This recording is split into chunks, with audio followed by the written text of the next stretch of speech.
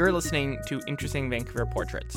The show is an extension of the annual Interesting Vancouver Speaker Series, and it's a podcast about ordinary Vancouverites leading extraordinary lives.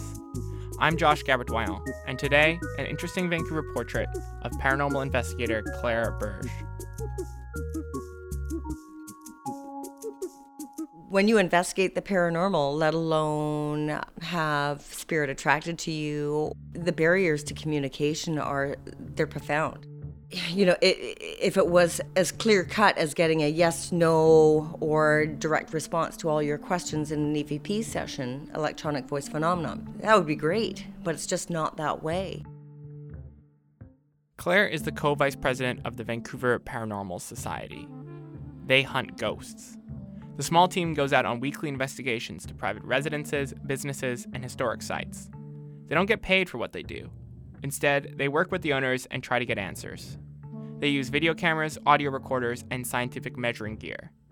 Claire got into ghost hunting because of her own experience with the paranormal. Even as a kid, Claire had a unique relationship with the other side.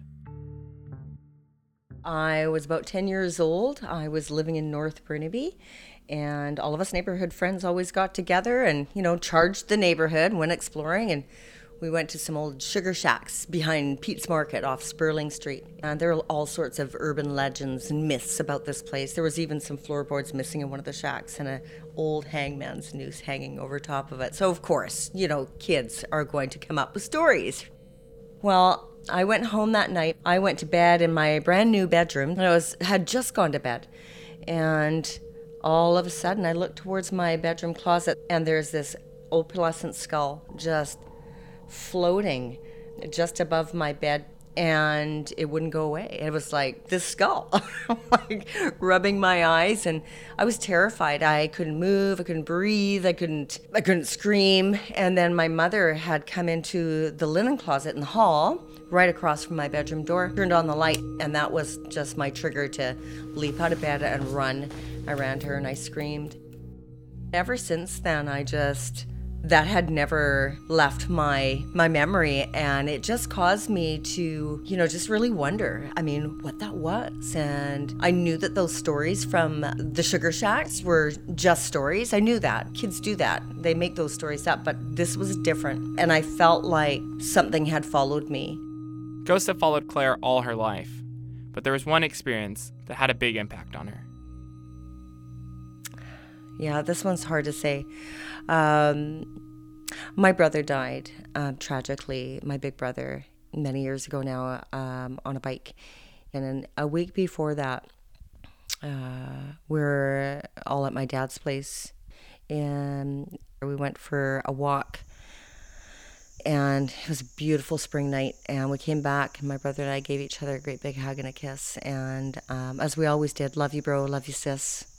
And as we were embracing, I heard a voice in my right ear, and it wasn't my brother's voice. It definitely wasn't my dad. It was really, really, really, really loud, and it was profound, and it was strong. And it said, this is the last time you're going to see your brother. You're never going to see him again. Word for word. And I pushed off my brother, and he looked at me like I was nuts. I never saw him again, a week to the day he died. So I knew that was something in spirit telling me that, and preparing me, that he was not going to be around. Whether it was his higher self or his guides or my guides or another spirit or somebody letting me know that he was going to be gone, right? But it was okay because, that's his time, right? Like, he was such a great guy, like the greatest guy. Oh my gosh. So that was another thing that was huge for me. It just really validated that we don't just die. Honestly, we don't just die. We're still around.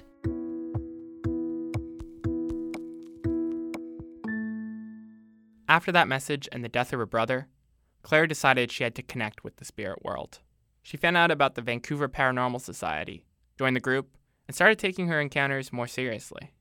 Claire can't talk about all the investigations that the society conducts, Most remain confidential between the ghost hunters and property owners. She does mention one experience, though, an investigation she conducted at Camp Alexandria with Vancouver Paranormal Society member Amy and Steve, the camp caretaker.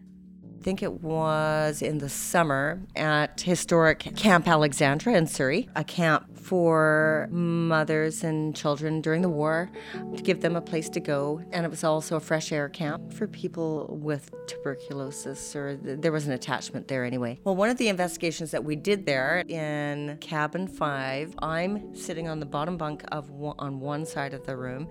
There is another bunk bed on the back, and then on the other side opposite me was where Steve was, and kind of sitting the same way, back up against the wall, their legs stretched out on the mattress, and then Amy was sitting under a window on a single bed leaning forward.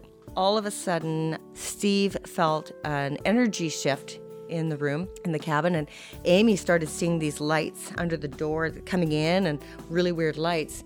I'd asked really passionately for any spirit that was there to please draw as much energy as they possibly can to manifest, either physically, say something, speak really, really loud into our recorders and say something to us. Let us know that you're here. And that's when Steve felt that energy shift and Amy saw the lights.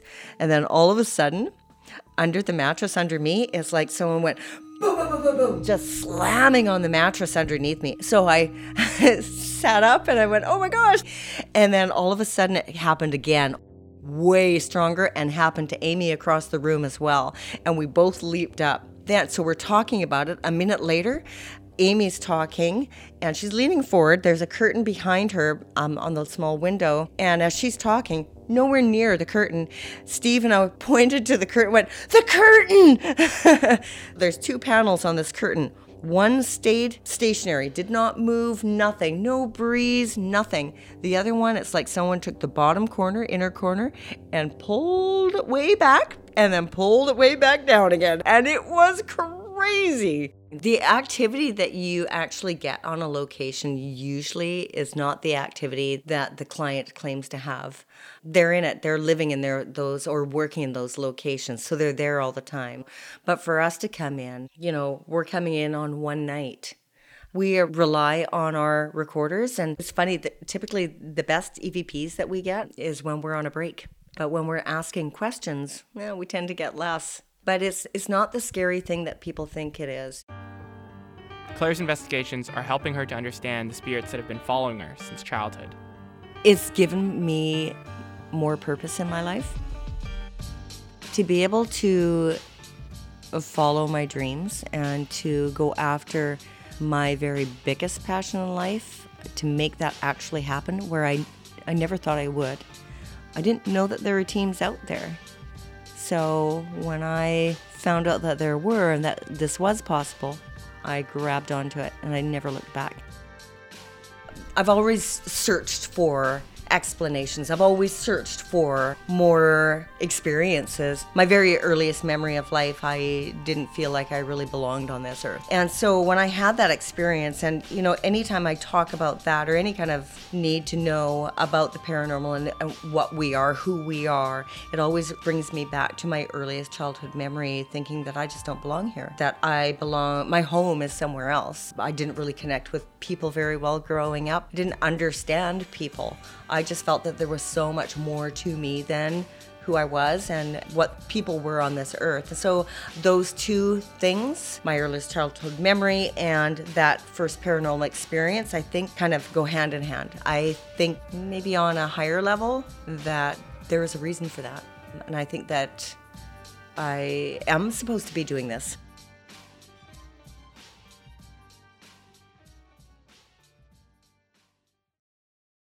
Even now, I still, and I always have, I can't wait to see what's on the other side, who we really are, because I think that's where I'm going to find who I really am.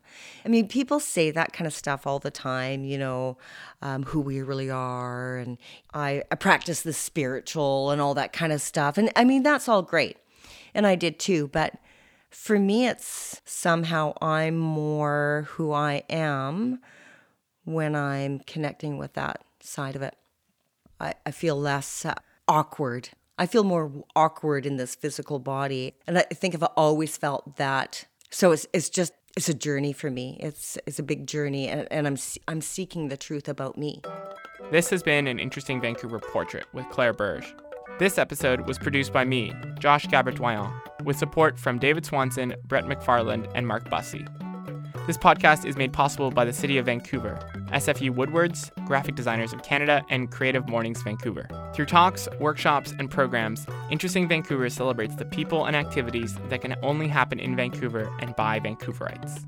For more info, visit us at interestingvancouver.com. I'm Josh Gabert-Doyon. Thanks for listening.